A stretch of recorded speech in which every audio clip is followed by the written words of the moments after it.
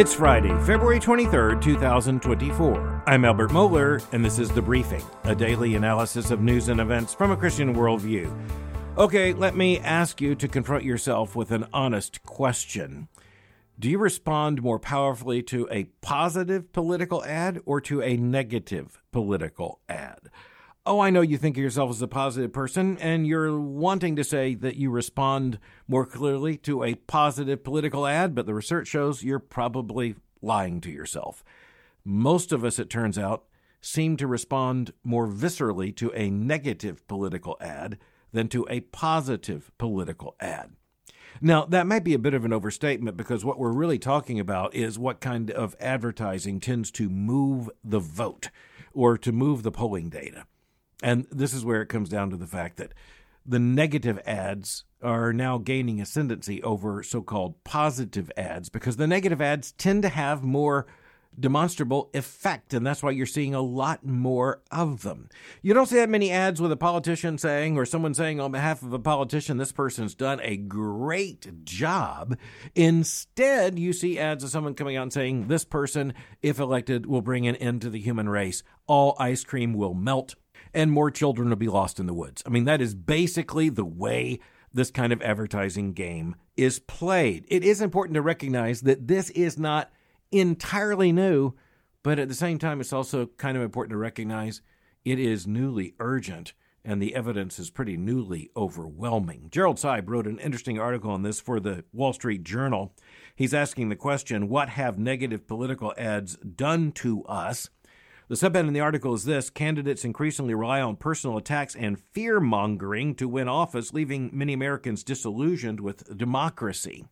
And so, as Gerald Seib's asking the question, what have negative political ads done to us? He kind of means us as the nation, as the civilizational project. It's done damage because it brings negativity and cynicism into the equation.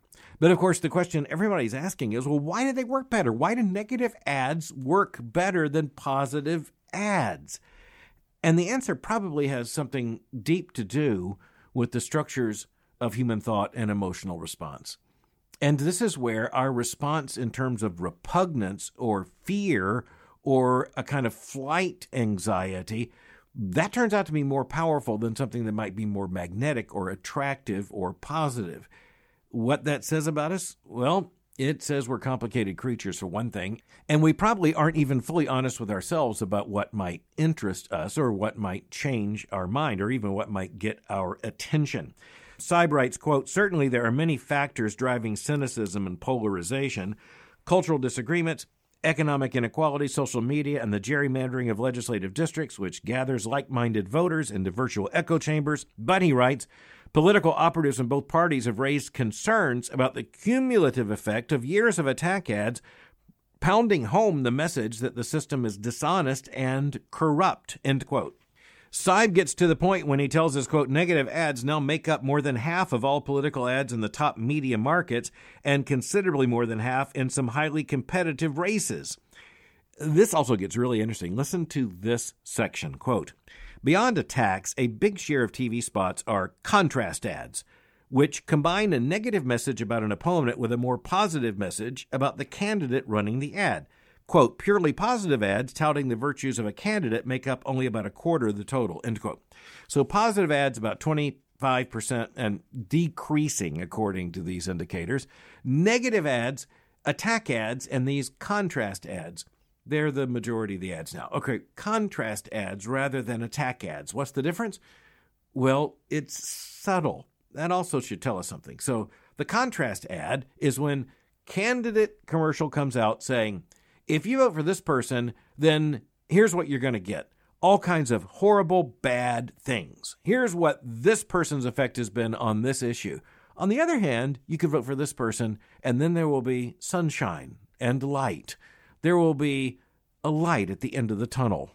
Now, obviously, this works both ways. You can have Democrats run this on Republicans, Republicans run this on Democrats. And it's also very clear that the distinction between an attack ad and a so-called contrast ad just might be in the eye of the beholder. But there's something else here that should also get our attention, and that is that evidently these ads produce. Now, that's not to say that any given ad produces this number of votes or this movement on the meter, so to speak. But it is to say, people are running these ads because they work. And in one sense, you could say, well, that's just an impression. Well, but now we're living in an age of so much information and data. There's a pretty good tracking mechanism to know what's working and not working. And evidently, advertising is working. So we are told of one particular media market where just a few years ago, there would have been 20,000 political ads. About 20 years ago, we are told that in this media market, Phoenix, this election cycle, it'll be more like 100,000 ads. So I'll do the quick math for you. That's a 5-fold increase in about 20 years. And it's an increase towards the quantity of the ads. It's also a tilt towards the attack or contrast ad, the negative ad, rather than a positive ad. It is expected that the current election cycle will represent a significant increase, a double-digit percentage increase, even over 2020, just 4 years ago. My favorite sentence in the Gerald Seib piece is this, and I don't think he meant it in any way to be humorous. I'm just going to read it as straight as I can. Quote, "The strongest antidote might be more examples of candidates who stay positive, but there simply aren't many, period." But, this is where Christians also have to flip the equation and say, this does tell us something about candidates. But the whole point of this article is it tells us even more about the electorate. That's the bottom line. All right, now we're going to turn to questions. Once again, appreciate every single one of them. Wish I could get to all questions, but we're going to try to get to as many as possible today. Brian, a listener, sent in one, and he mentions seeing reference in social media to a decline or deterioration in American conservative thought, from someone like William F. Buckley Jr. to some of the big names in terms of, say, the social media right today. He then mentioned some related issues, and then he basically asked the question of, quote, how conservatism has shifted from a figure like William F. Buckley to some of the more famous figures today and what it means for the state of conservatism today, end quote. So let me just answer as succinctly and clearly as I can. And that is the fact that I think conservatism is an ongoing project which by definition has continuity. I think, however, that there's a confusion between conservatism and being on the right. And so politically, I would say the right has changed a very great deal. But I would say that conservatism hasn't changed nearly as much. And so I'm going to say some of the big names who are often called conservative, I'm going to say they're really not conservative. They don't act in conservative ways. They don't actually articulate conservative truths and principles. I'll say they're on the right. The right has changed a very great deal, but so has the left. So if just looking at the two big ideological options, the right and the left have both changed a very great deal. The right is more right, the left is more left in one sense. But conservatism, which is on the right in one sense, I'm going to argue is a coherent and continuing conserving way of thinking. And I'm glad to tell you that, a lot of the thinking of the major conservative thought leaders and others over the course of the last several decades, their thought still continues. And there is still a conservative remnant. And one of the quandaries for conservatives right now is, where conservatism now falls on this spectrum. There's no doubt it's on the right, but frankly, there are people on the right that true conservatives don't recognize as being legitimately conservative, which is why you see some very unconservative behavior out of some people who are unquestionably on the right. Another listener wrote in, thoughtful question, appreciate it, Cody, asking about parachurch ministry. And just asking, what's the point? Is it true that there needs to be some sort of extension of the church, reaching people that the church cannot? And then he raises some significant concerns about some parachurch ministries, even moving into more liberal ideologies, more liberal theology, etc. And I mentioned some names. I'm not going to mention the names. I'm simply going to say, Cody, you're onto something very, very important here. Christ said, upon this rock I will build my church, and the gates of hell shall not prevail against it. It is the church for whom Christ died, and it is the church that is the body of Christ, and it is the church who are the new covenant people redeemed by Christ and united to Christ and reigning with Christ throughout ages to come. And yet at the same time, it's just honest to say there have been times when churches or congregations have banded together to do together what they couldn't do individually. And in some cases, and by some means to focus ministry in a particular direction. That's why you end up with mission boards, for example, in the rise of the modern missionary movement. And that's how you end up with many other things, including, say, Christian schools and theological seminaries, etc. So to some extent, all those institutions are parachurch, that is to say, beyond the church in some way.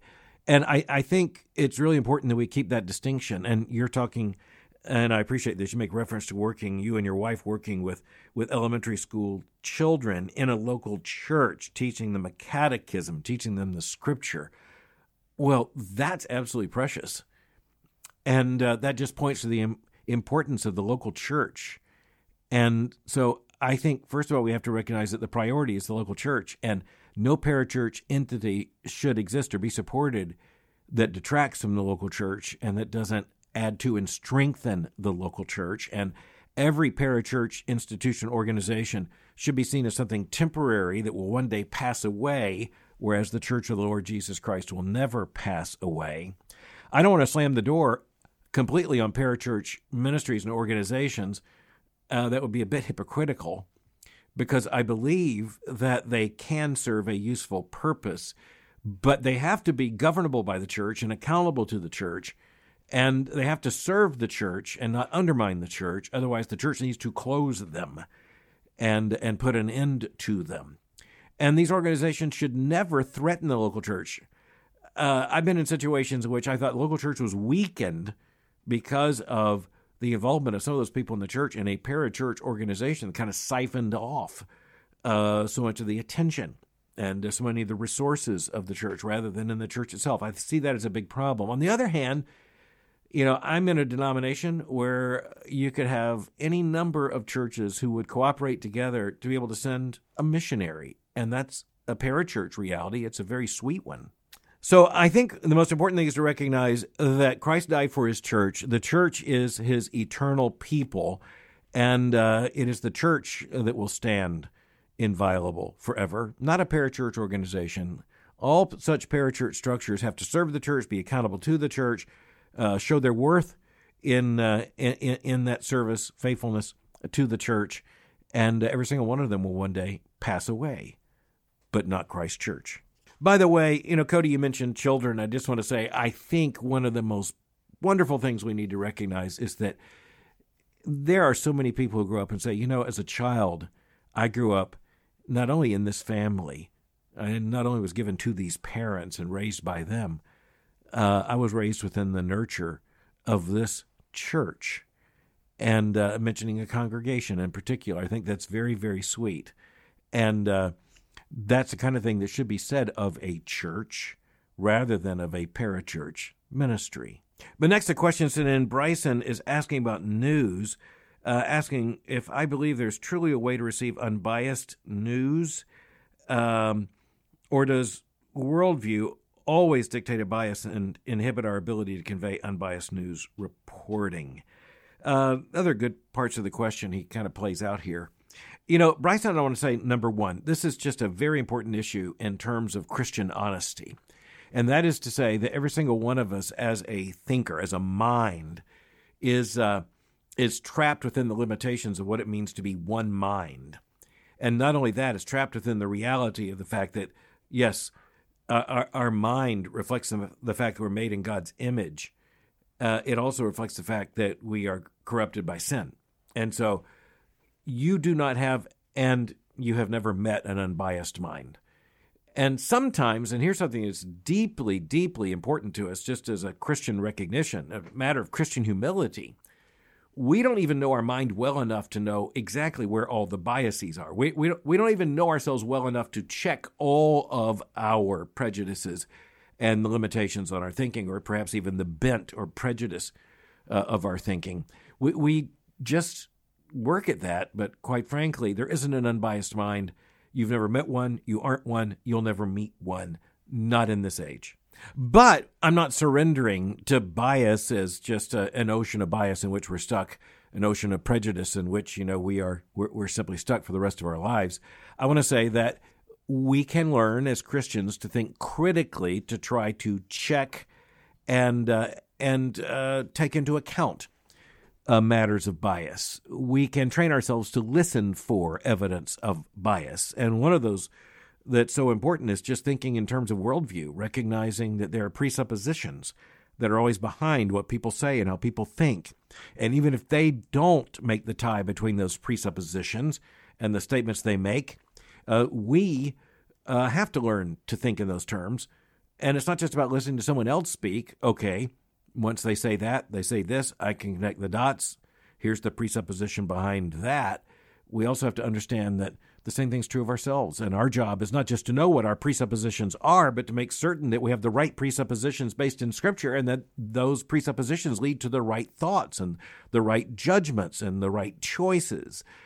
So, I'll say, Bryson, when it comes to the news, it's all that, just more so. And I say that a little bit tongue-in-cheek because the news, by the way, is in one form or another a product. And so we're back to the fact that if it's a product, it's being sold to consumers. And that's why, for example, we've had the massive change just in the television media from what we saw as kind of the three brands of standard television, even black and white in the 1950s, 60s, and 70s. Now you've got these, cable television networks and streaming media platforms. And frankly, they're just directed to one segment of the news-consuming public. So one platform will just say, we'll give these people more of what they want. You have another network that says, we'll give these people more of what they want. And, one of the ways to kind of recognize what's going on there is to expose ourselves to multiple arguments. And so, Bryson, that's an important issue here. So, in other words, we're not just listening to ourselves, we're not just listening to our friends.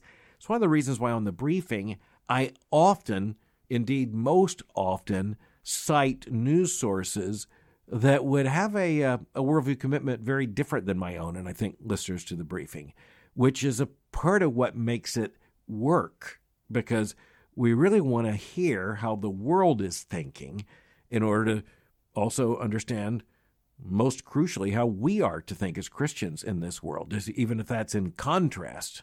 But, the last question you ask is, should we seek out unbiased answers, or does our answer need to reflect our Christian worldview? Well, that's where I want to say I think it's really important that Christians talk through these issues. And that's part of what I try to do on the briefing. I try to help Christians who think through these issues, speaking as a Christian, primarily to Christians.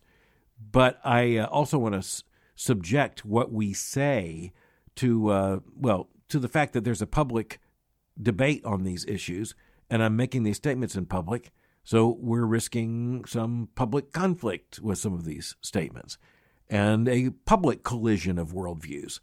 And I'm just arguing for Christians that is not at all costs to be avoided, to put it bluntly. So, Bryson, well, thanks so much for sending the question, and hopefully you've helped us all to think more faithfully on these questions. Also glad to get a question from someone asking about what it would mean to teach in a public or a secular context, to teach, or for that matter, to be, say, a college administrator in a secular context. And my response to this question is to say, I think that situation is shaky, and it's going to become shakier. It's frankly going to become more and more untenable, and that is because the entire culture of education in general, and higher education particularly, is turning in ways that are increasingly openly antagonistic to Christian conviction. And so things come up pretty routinely in my world, where I hear from people in the secular context who are saying, look, our department just passed this policy. Or if I stated what I believed out loud, I would never get tenure. Or, I was asked a question by a student in a classroom, and when I answered it honestly, now I'm facing a very hostile environment on this campus. Culture follows a certain sense of momentum and trajectory, and every culture has its own rules. And increasingly, the secular world of academia, it's just tightened to those rules and tightened to that world to such an extent that it doesn't put up with much dissent at all. And someone coming as a genuinely committed biblical Christian is going to be out of step with those institutions. Now, not only when it comes to, say, policy A and C and, C paragraph C, subsection S, is increasingly at the very heart of the entire enterprise. And I'm not saying that it's impossible right now for a Christian, a faithful, conservative, believing Christian to serve, in any of these contexts, I'm answering the question. I think it's going to become more and more untenable and less likely moving forward. And I think the same thing's true in some other arenas, including at least many sectors of the, say, American commercial world, American corporations, where many of the things we're hearing from campuses, we're now also hearing from employees and brand name American companies where they're told, sign this, celebrate that, agree to this, or there's not a future for you in this company. I have long stated that I believe there are certain professions that are going to be closed to convictional Christians in my lifetime. And I'm pretty sure that's absolutely certain. There are going to be some professions that are going to be more and more difficult, if not nearly impossible, for Christians to enter because of the cognitive convictional price that is charged on the front end, or the ethos and the code of ethics and the rules of the organization once you're in. So I'm not going to name them. We've talked about that in greater detail otherwise. But, already we've heard from places in other countries. We've heard from schools in other countries where, for instance, to get into medical school, you have to agree to perform abortions because otherwise the argument is you're wasting a medical education. And, there's more to it than that, just in terms of the demand for absolute uniformity that comes from the left. And that's just one indication of, I think, the kind of tension points that are going to come. So, I'm often asked the question, should Christians stay in these jobs? And my argument is, well, that's one of the reasons why you need the local church to give counsel on that. I don't think you need counsel from, someone just speaking from a speaker on that.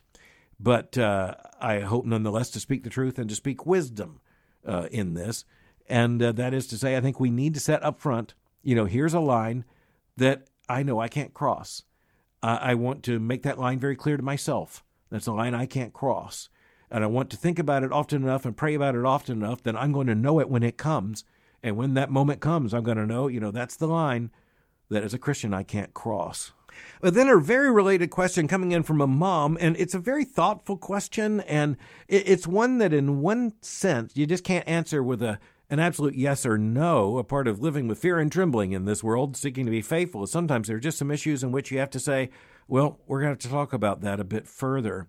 So this particular mom very sensitively asked, should Christian parents avoid putting their kids in public colleges in all cases? And I think just given all the words in that question, I can't say in all cases I believe that to be true, but I can tell you in all cases I have concerns. But those concerns, quite frankly, are even higher in some institutions that claim to be Christian but aren't seriously committed to Christian truth. And so, just saying, public colleges on the one hand versus private colleges on the other hand, I wouldn't trust a lot of private colleges either. But when it comes to the public college or the public educational world, the world of public higher education, it's often a mixed bag, but we know that the operating ethos of that entire universe is moving progressively left. And we know that it's going to be harder and harder. But this is, again, where I think knowing the child, knowing the program of study, knowing, as I often say, even more important than the campus where the student studies is the congregation where the student is embedded. And so putting all that together, I think, Christian parents with fear and trembling and with deep love and concern for their children, well, they're just in a better position to know, what is best for this particular individual child, this son or daughter, what will be best. But I'll tell you, I know one very good thing is that this question reflects the fact that Christian parents are thinking about this and at least understanding in a new and profoundly urgent way what is at stake. And I'll tell you another thing that's so encouraging by this is the acknowledgement by parents that the context of education really matters. The context really matters. You are not only putting your child on a campus, you're putting a young person into an intellectual and moral context. And I wish more Christian parents took that into adequate consideration. Okay, one final question for today. It's a big question. It's going to have a fairly short answer. We'll see if we can do this well. The question is it appropriate for Christians to pledge allegiance to the flag? And I believe the right Christian answer is yes, it can be appropriate for Christians to pledge allegiance to the flag, but we have to understand relative allegiance, which is to say, we offer no ultimate allegiance to any flag or to any nation. Our soul is owned, our destiny is in the hands of no worldly regime or worldly power. But even as we are put here in this age, and even as we are situated in a country, there is a proper patriotism and a proper allegiance. There can even be a proper pledge of allegiance, but it can never be a pledge of ultimate allegiance. Any government that claims ultimate allegiance doesn't deserve not only that allegiance, it doesn't deserve our pledge. But as I said, I think I'll have to keep it short.